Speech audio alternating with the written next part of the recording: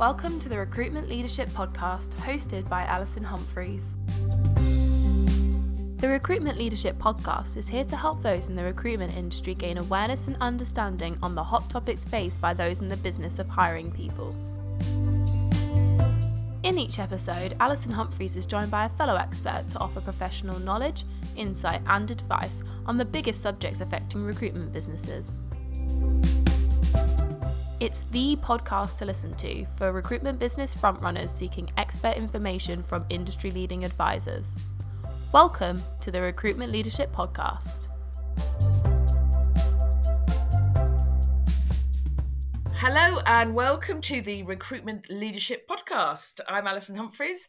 Thank you for joining us again, listeners.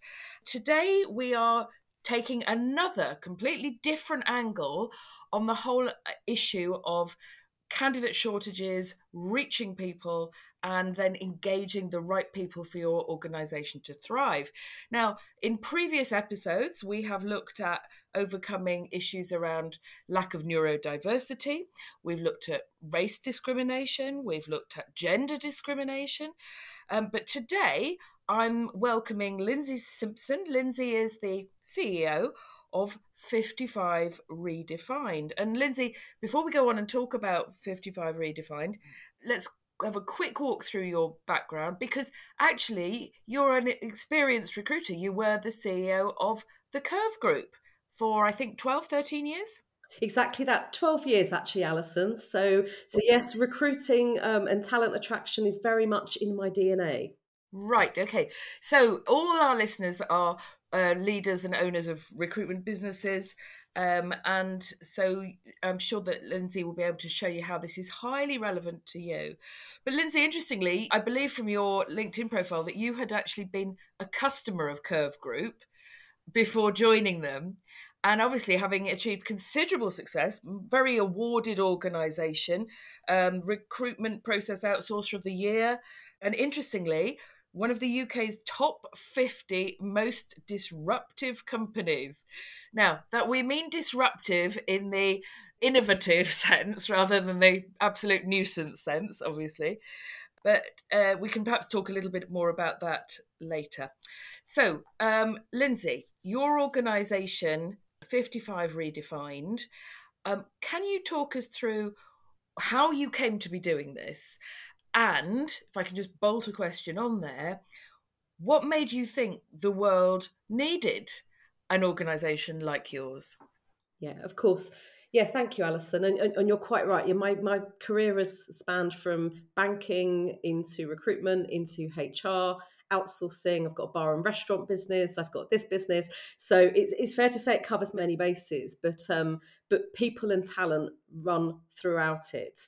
And the epiphany really actually happened whilst I was CEO of the Curve Group. So winding the clock back 3 to 4 years, RBS NatWest, as they now are, one of our banking customers, reached out to us because they had a big regulated file review from the FCA, and thus they needed to unpick work that they completed in the 1990s, and they needed particularly skilled professionals in corporate, commercial, credit skills. And they couldn't find them. They weren't allowed to use their alumni because they couldn't mark their own homework. They had an RPO in situ that wasn't able to find that type of talent. And equally, they weren't applying to job adverts, and their LinkedIn profile said retired. And so they gave me a call because they knew that prior to the Curve Group, I'd spent 10 years in a bank. And so thought I might have, a bit of a brainwave for them.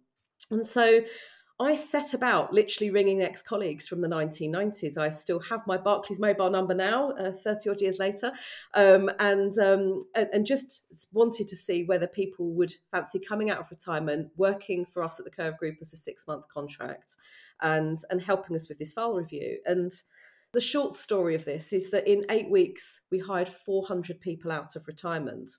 Wow. Which was 400 staggering. people. 400 people. But it was old school recruitment. It was literally making a phone call, catching somebody on a golf course. Who are the 3 people that you still keep in contact with? Tell us their telephone numbers. Can we say your name? There was no online marketplace. And the story was almost identical in that everyone I spoke to and increasingly a telephone team that we built to reach out to them, they all thought that retirement was what they wanted. They all thought, particularly in the world of white collar professional work, that it was a mark of success. It was a pinnacle of their career. And actually, it was competitive and still is. You know, if I can retire at 57 and my buddy retired at 59, somehow I've been more successful than they have. I've made it. But the reality dawned on all of them about 12 to 18 months after they'd left their corporate careers, whereby they'd got the lay-ins out their system, they'd had the holidays, they'd seen their friends, they'd seen their grandchildren, they'd done up the house, they've done all of the projects that never got time for. And then the reality hits them that they've got another 30 to 40 years of existence and nothing to do, nothing purposeful. You know, there's only so much hobbying you can do. There's only so much sport you can do. And so by the time we reached out, where they'd been perhaps, 3 to 5 years retired, they were governor of a local school, trustees of local charities, volunteer barista makers, you name it, anything, and desperate to get back engaged. And I spoke to at NatWest just actually a few weeks ago, and of those 400, 250, 3 years later, are still working for them, and the majority have gone back into full-time employment with them. And so these are people in their mid-60s now that wanted to pursue a new career. So that was kind of the epiphany. And as always with epiphanies, the answer feels like it's going to be really simple. So I'll just build a job board. We'll just create a marketplace for over 50s to connect with employers that want to engage. And then the rest, as they say, is history, as obviously that then grew arms, legs, and everything else as we created work redefined, jobs redefined, life redefined, and different solutions for employers, for the recruitment industry, and for consumers and candidates themselves. So, yes, important to point out that this is not just about, a job board. It's actually about the whole life of people who are in later stages of their life. So, Lyndsey, you have very kindly got an offer for listeners of the Recruitment Leadership podcast, which we will come back to towards the end, because there is some very practical, actionable things that Lyndsey's organisation can support you with. But to set some scene, some context, first of all, what, in your view, Lyndsey, are the issues that are created by a lack of understanding of age diversity? How do you see that played out in workplaces? Well, unfortunately, there are huge stereotypes related to age. And I think it's fair to say that ageism is the last bastion of diversity and discrimination, actually, that hasn't really been tackled, not just in the workplace, but also in the media. You just have to pick up an advert or watch daytime TV to see how over 50s are portrayed, and then see the disconnect if you are or somebody who is over 50.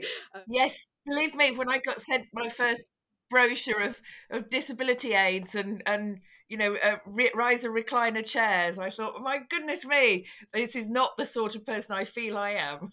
Exactly that. And so some of the common stereotypes we see in the workplace, the first is around kind of activity levels. And so we see instances where employers or recruiters will say, they're just lacking energy, they're lacking pace, or we're just not sure that they've got the staying power. Perhaps we're a large retailer with a large footprint and they're going to need more rest breaks. Kind of these patronizing little side head tilts that we get with people go, if they're over 50, they can't do a lot of walking. And I don't quite know what their experiences are of over 50s, but certainly our experience is people in their 50s, their 60s, their 70s, they're running triathlons. They're actually ordinarily fitter than they were in their 20s and 30s. And actually, it is a classic stereotype in the sense that energy is completely irrelevant to age. So you will have a 20-year-old with bags of energy and you'll have a 20-year-old that struggles and is lethargic, and exactly the same at the opposite end of the age spectrum. And so we apply these age filters, but they are stereotypes. Likewise, we find that there's a disconnect between what workers want and what employers and recruiters are offering. So 56% of workers over 50 want to continue to work beyond the age of 65. In fact, a quarter of all over 50s want to continue to work beyond the age of 85. Really? Yet we still have policies and practices in the UK and Western society which is kind of retiring people off at age 60 and 65. And at the time of recording this, very recent in our history is the Queen passing in the UK. If she'd been retired off at age 50 or 60, she would have been literally not even halfway through her reigning years. She was still active and working the week of her death in her mid-90s. Yet we have this obsession that 60 is somehow, 60, 65 is the right age. The facts are that retirement and that age was put in place post-war when life expectancy was just 3 years into retirement. We've added 30 years onto life expectancy, yet we're assuming that these people don't want to continue to work, and they do. And then the kind of usual ones we see around the not being digitally native is again a false stereotype. You're just as able to pick up technology and understand programming skills, deep Web3 and any other categories you are if you were born with that technology. And finally is around health. So one of the alarming factors that came out of the COVID pandemic is people were bombarded in the media by stereotypes that if you are over 50, you're vulnerable, you're going to get ill, you need to shield, you need to stay at home. And so unfortunately, employers, recruiters have picked up this stereotype and will often say, in fact, our research showed that over a third of employers won't consider candidates over 50 because they think they're likely to get ill more often.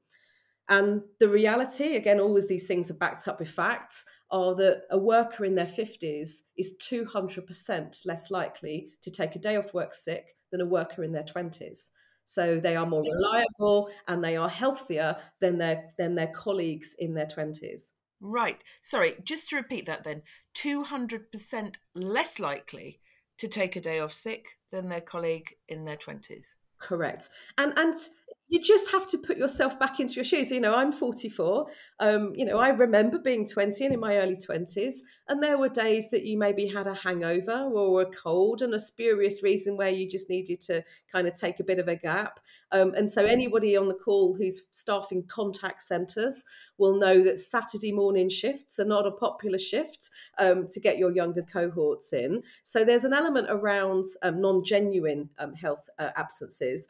But there's also, we are in the midst of a mental health epidemic around anxiety and around mental health disorders, but they have a preeminence within people in their 20s. And so people in their 50s and 60s are from a different generation and have different levels of resilience when it comes to work, which means they don't have that level of absenteeism.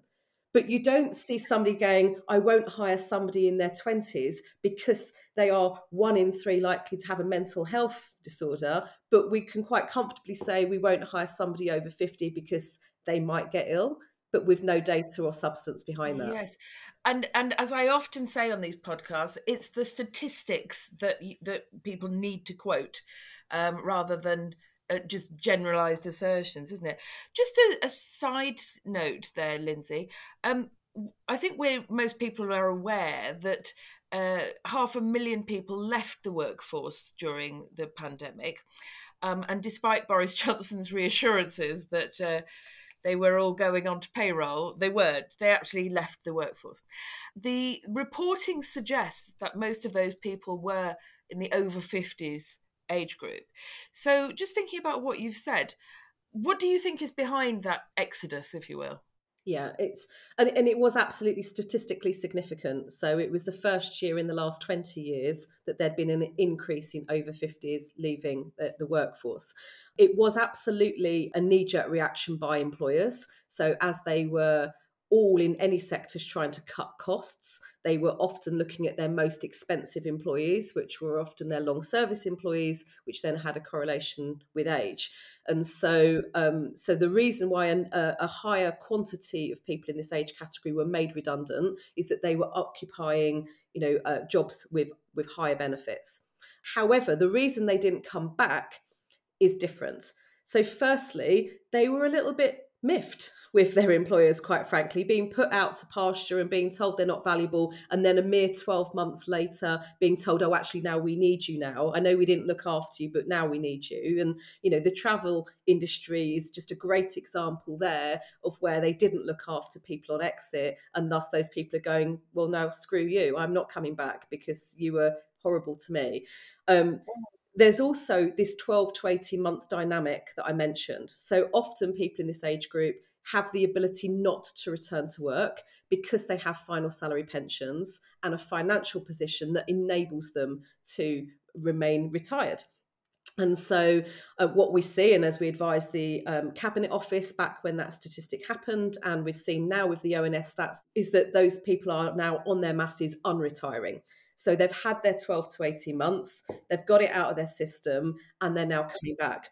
What is interesting is that a quarter of over 50s are now considering starting their own business. So they're not necessarily coming back into traditional employment, but they are reskilling and they're starting their own businesses, or they're going back into education to completely pivot into a different sector to what they've previously been working in.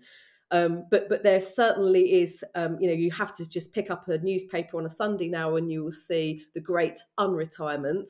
So I think that statistical bubble has burst and these people are coming back into the workforce in their droves. Okay, very interesting. One stat that might just be useful, and this hasn't made it into the press yet, this gets published for us a month after this recording, but we've just done our big annual age barometer study of 4,000 people over 50. And one little sneak statistic there before you read it in the press is that 82% of that population, so 4,000 over 50s across the UK, 82% have not been contacted by a recruiter in the last 12 months, despite the biggest shortfall in talent on record. So when we say they aren't out there, they are out there, but they're not being reached. Right. Okay, that's really interesting.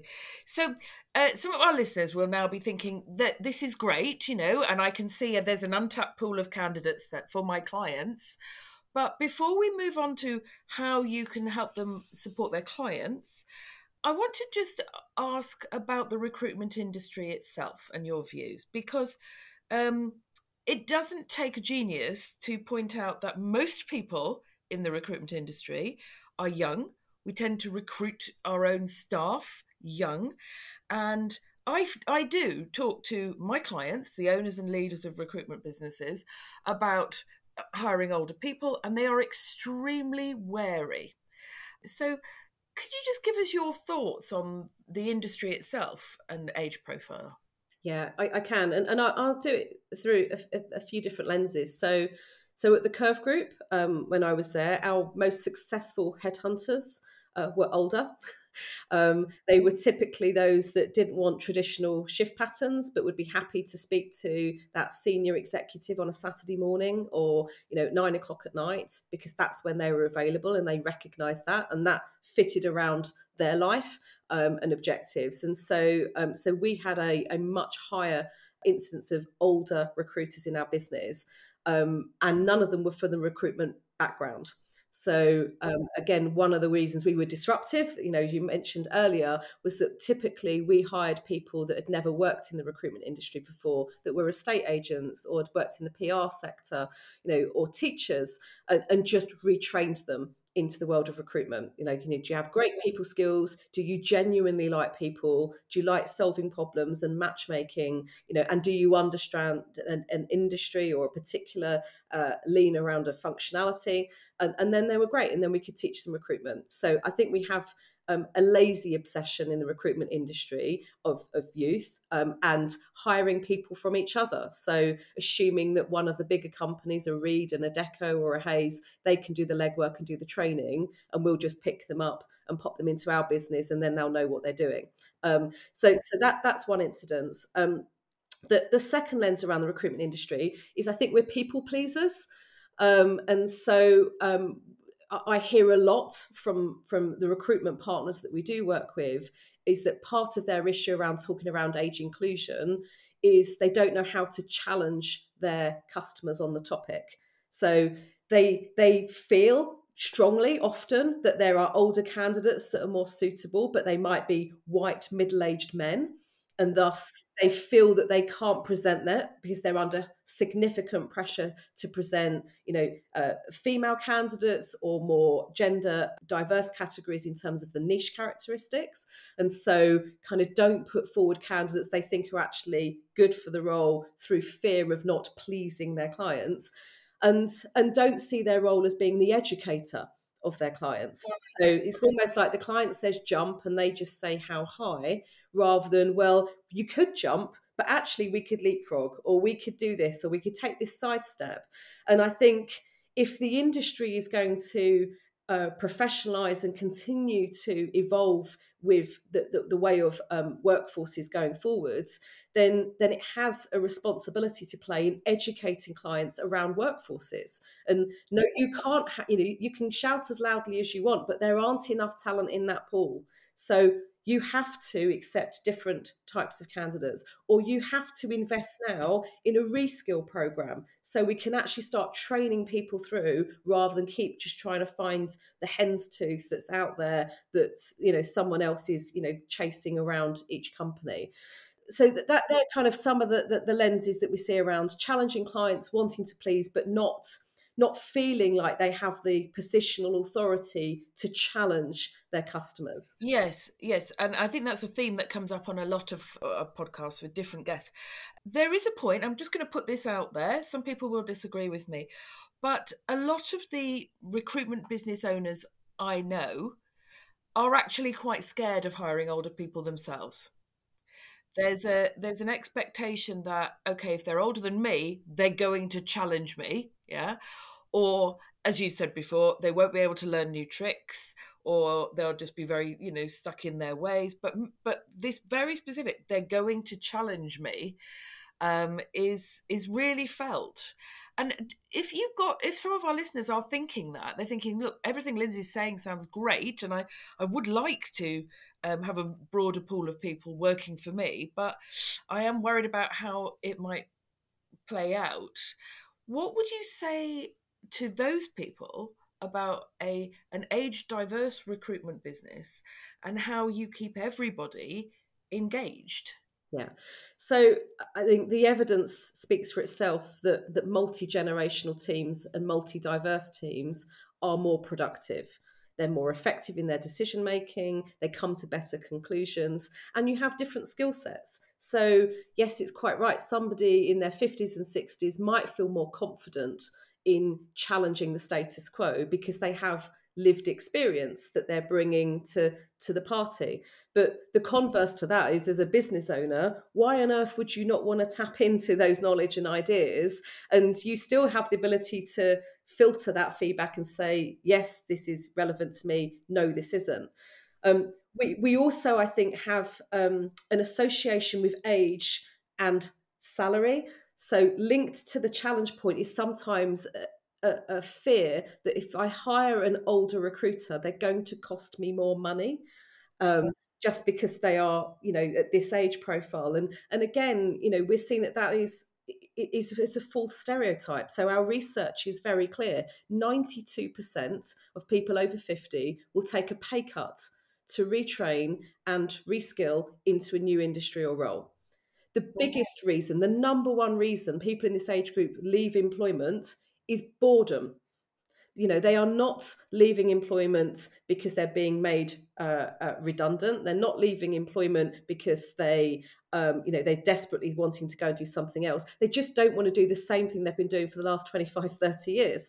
And so, we've got apprentice schemes, for example. So Dentsu is one of the world's largest advertising and media companies, 50,000 employees, average age of very young. They're an advertising business. And we had these debates with them a few months ago. And, we're launching over 50s apprentice schemes. But the salary level is exactly the same as whether you are 18 years old or 80 years old. It's £20,000. But people in this age group are going, wow, I can learn advertising, I can do video editing, I can learn how to create social media reels, I can work on real life client adverts that I'm going to see on TV. Brilliant. I'd happily do that for free, let alone you're going to pay me 20,000 and reskill me. Brilliant. And so I think the same is the same with recruitment. We assume that it's a young person's game because we have these outdated models of low pay and high commission. And yeah, that might not work for an older worker. It might be that they want a more reasonable base, but they're not bothered at all about commission. And they would far rather have a team incentive or a night out or something that gets the team going rather than, this kind of, annual or monthly bonus that's attributed to their work. So I think it's false. So thank you, and that's, I think there's some really thought-provoking data and perspectives there for recruitment business owners about their own staffing. Now let's move on to the issue that they routinely face when they are trying to encourage clients to consider a wider range of profiles. So what advice would you give recruiters who are addressing that age stereotyping with clients? So, a very typical scenario would be that they might not actually mention age, but they simply won't respond to those CVs because they're looking for somebody to be a subordinate, and the assumption is that it must be someone who is therefore behind you on the age curve. How would you, in practice, advise a recruiter to manage that conversation? So I think there are a couple of killer stats that when we share them with employers, their jaw drops to the floor. And they are stats that, if anybody listening to this podcast gets anything out of, to write down, because if you can bring them into the conversation as an educational piece, it absolutely makes a difference. The first stat is that if you're a UK recruiter, between now and 2050, the working age population in the UK will shrink by 25%. It is a fact. We have 2022 census data. We know the birth rates. They are at historically low levels. And thus, if you think it's hard to recruit this year, just think of how difficult it's going to get as that pool shrinks by 25%. In that exact same period of time, the over 60 population grows by 40%. So that alone gives you an indication of just how much our workforce is aging. And, if I bring that then back to like here and today, so 2022, within 2 years in the UK, 1 in every 2 workers in the workforce will be over 50. So if we think that 50 is now nearing retirement, we have to understand that now 50 is mid-career. So if you think of a career being, age 20 to age 70, at age 50, you still have 20 more years left. You will probably have another 2 careers in that time frame. And this education piece, as I say, I find very few companies or individuals that know the stats. They read the paper and they know we're aging, but it doesn't feel very real. But until they see the facts, and then they want those numbers and they want to share it with their board, and then they want to share it with their executive committee, and then they want to share it with all their hiring managers, and then they want to say, how do we change stuff around here so we see 50 as being the midpoint in someone's career and not the latter stages of their career. Thank you for that, Lyndsey. Those are, as you say, killer statistics. Are they from the ONS or CIPD or? There they are, ONS stats. So we can share, if anybody wants to reach out to us, or if they look on our Work Redefined website, they'll find a number of resources and research that's both publicly available, such as ONS, or is independently commissioned research through us or a number of the charities in the sector. But the stats are there. It's just that we are one of the few organisations that's then making it real for employers right now as to what that means.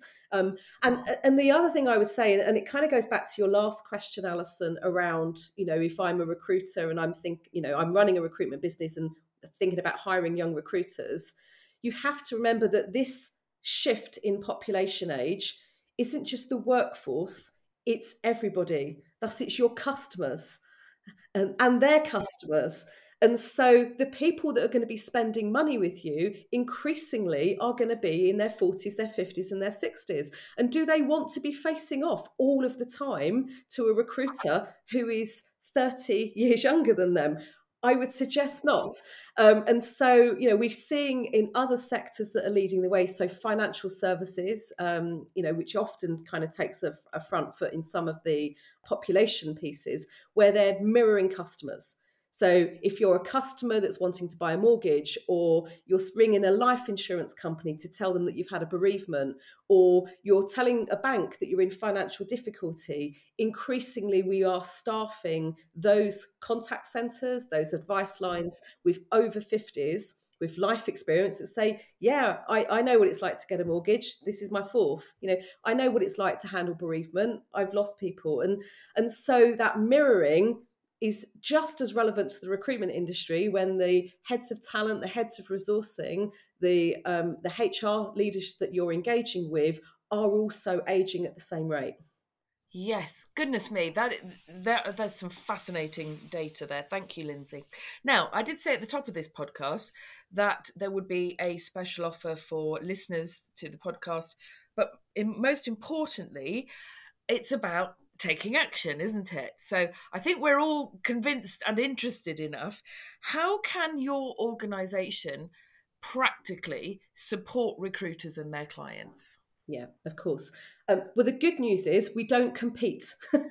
So we don't do recruitment in a traditional sense. We don't find candidates and place them in and interview them.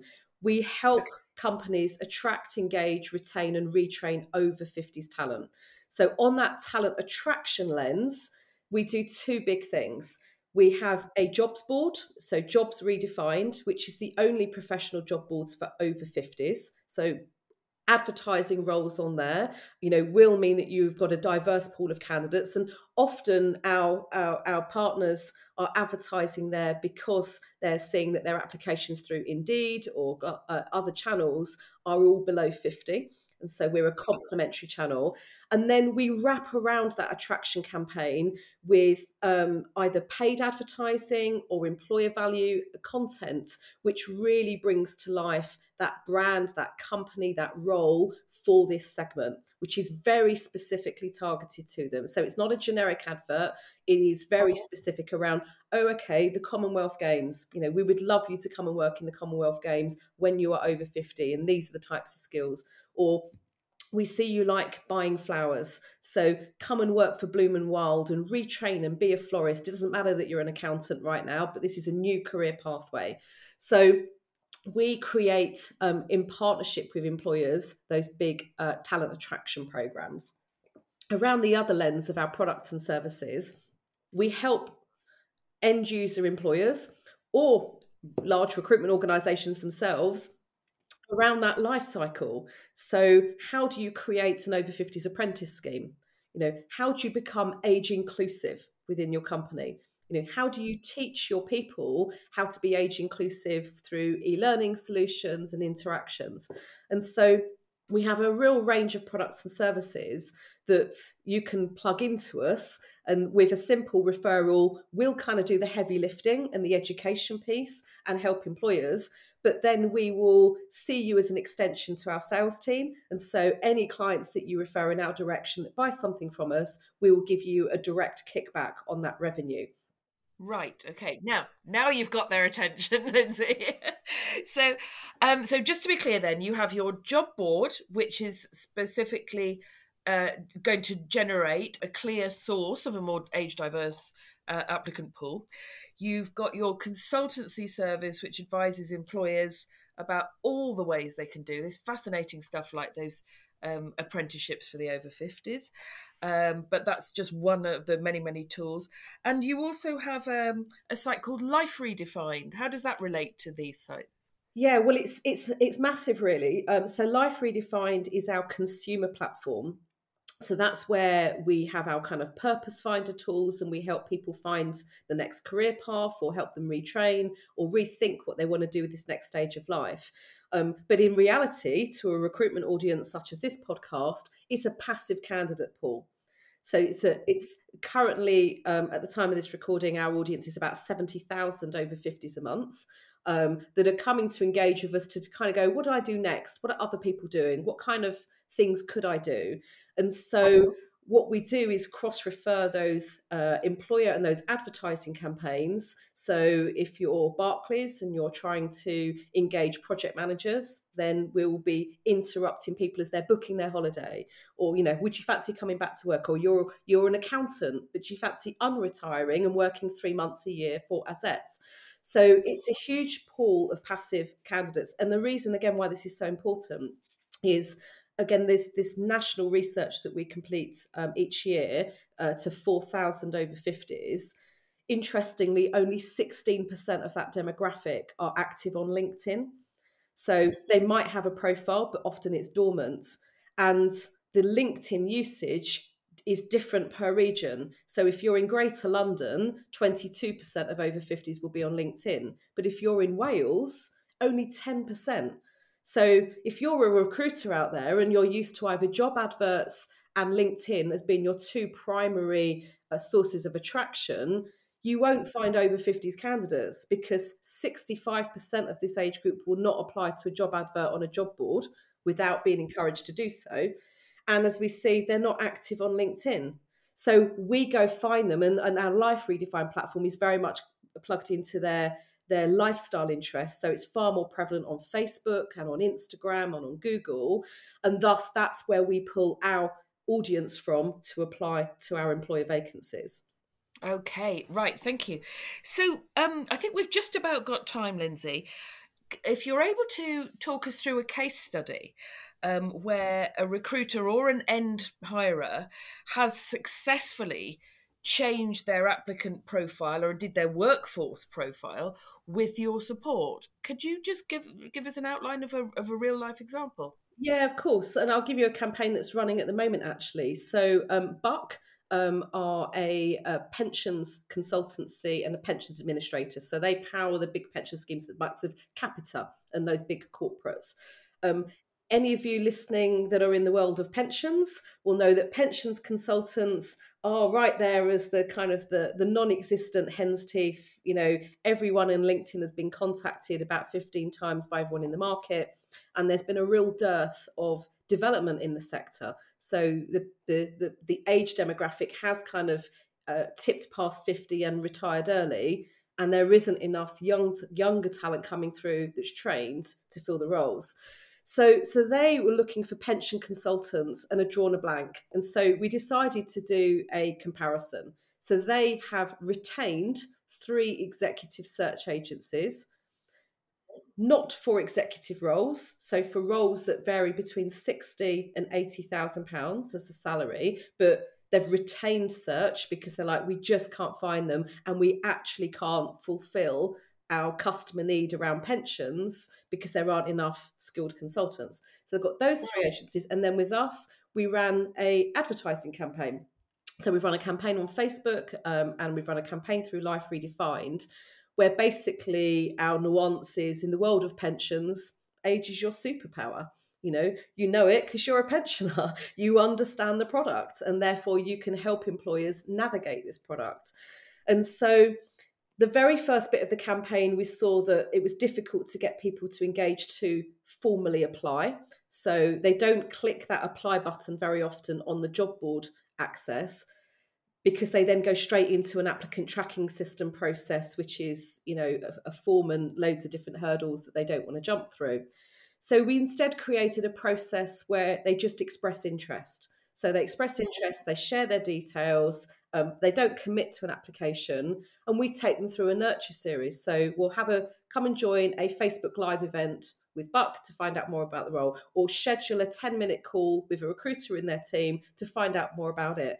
And so we've now got, 100 leads come through that process, and they're finding people that were in the pension sector but haven't been for 10 years. So left early, did something else, never thought they could come back. And we have outperformed their 3 retained agencies with just doing, obviously, an advertising-led campaign. So that's a classic example of where these people, they're not on LinkedIn, and you have to find a way of reaching them and saying, what do they read? You know, what up journals are they on? Where do they online shop? And we'll go hang out there and bring them through into your recruitment function. Right, thank you. Okay. Well, Lyndsey, it's not only convincing with statistics, it's inspiring and it's actionable, as you've just described. So I'm sure there will be listeners out there who are thinking, yes, and who will be very interested in that referral bonus arrangement that you suggested. Now, there is a URL that's unique, that's in the notes to this episode. If you are on the go and you can't see those notes at the moment, then either go contact Lyndsey via the website. Lyndsey, is that right? LinkedIn, you could just connect to me on LinkedIn and I'll put you in touch with the right person in the team. Or yes, you can submit an inquiry form through our Work Redefined website, where you will be put into the partnerships team. Right, okay. And if you could please reference this this podcast, the Recruitment Leadership Podcast, that will help you obviously know where it's all come from, won't it, Lyndsey? Okay, Lyndsey, thank you so much for joining me. It's been really interesting, eye-opening, and I do hope that a lot of our listeners will now turn and look further at what you can offer to them and their clients. So thank you very much. This has been another Recruitment Leadership Podcast. I'm Alison Humphreys. Much as I love educating the recruitment community and giving them new perspectives like this, I am a non-exec director and board advisor. So if you're interested in that kind of advice, please do subscribe for the podcast, but please do get directly in contact with me, alison@recruitmentleadership.co.uk. Lyndsey Simpson, thank you very much. Thank you.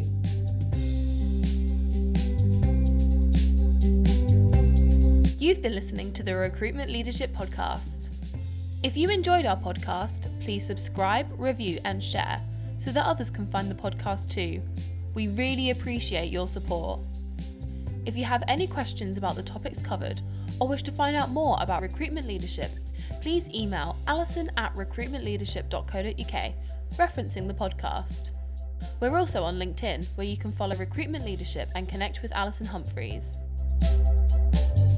Thank you for listening, and we hope you join us next time for another episode of the Recruitment Leadership Podcast.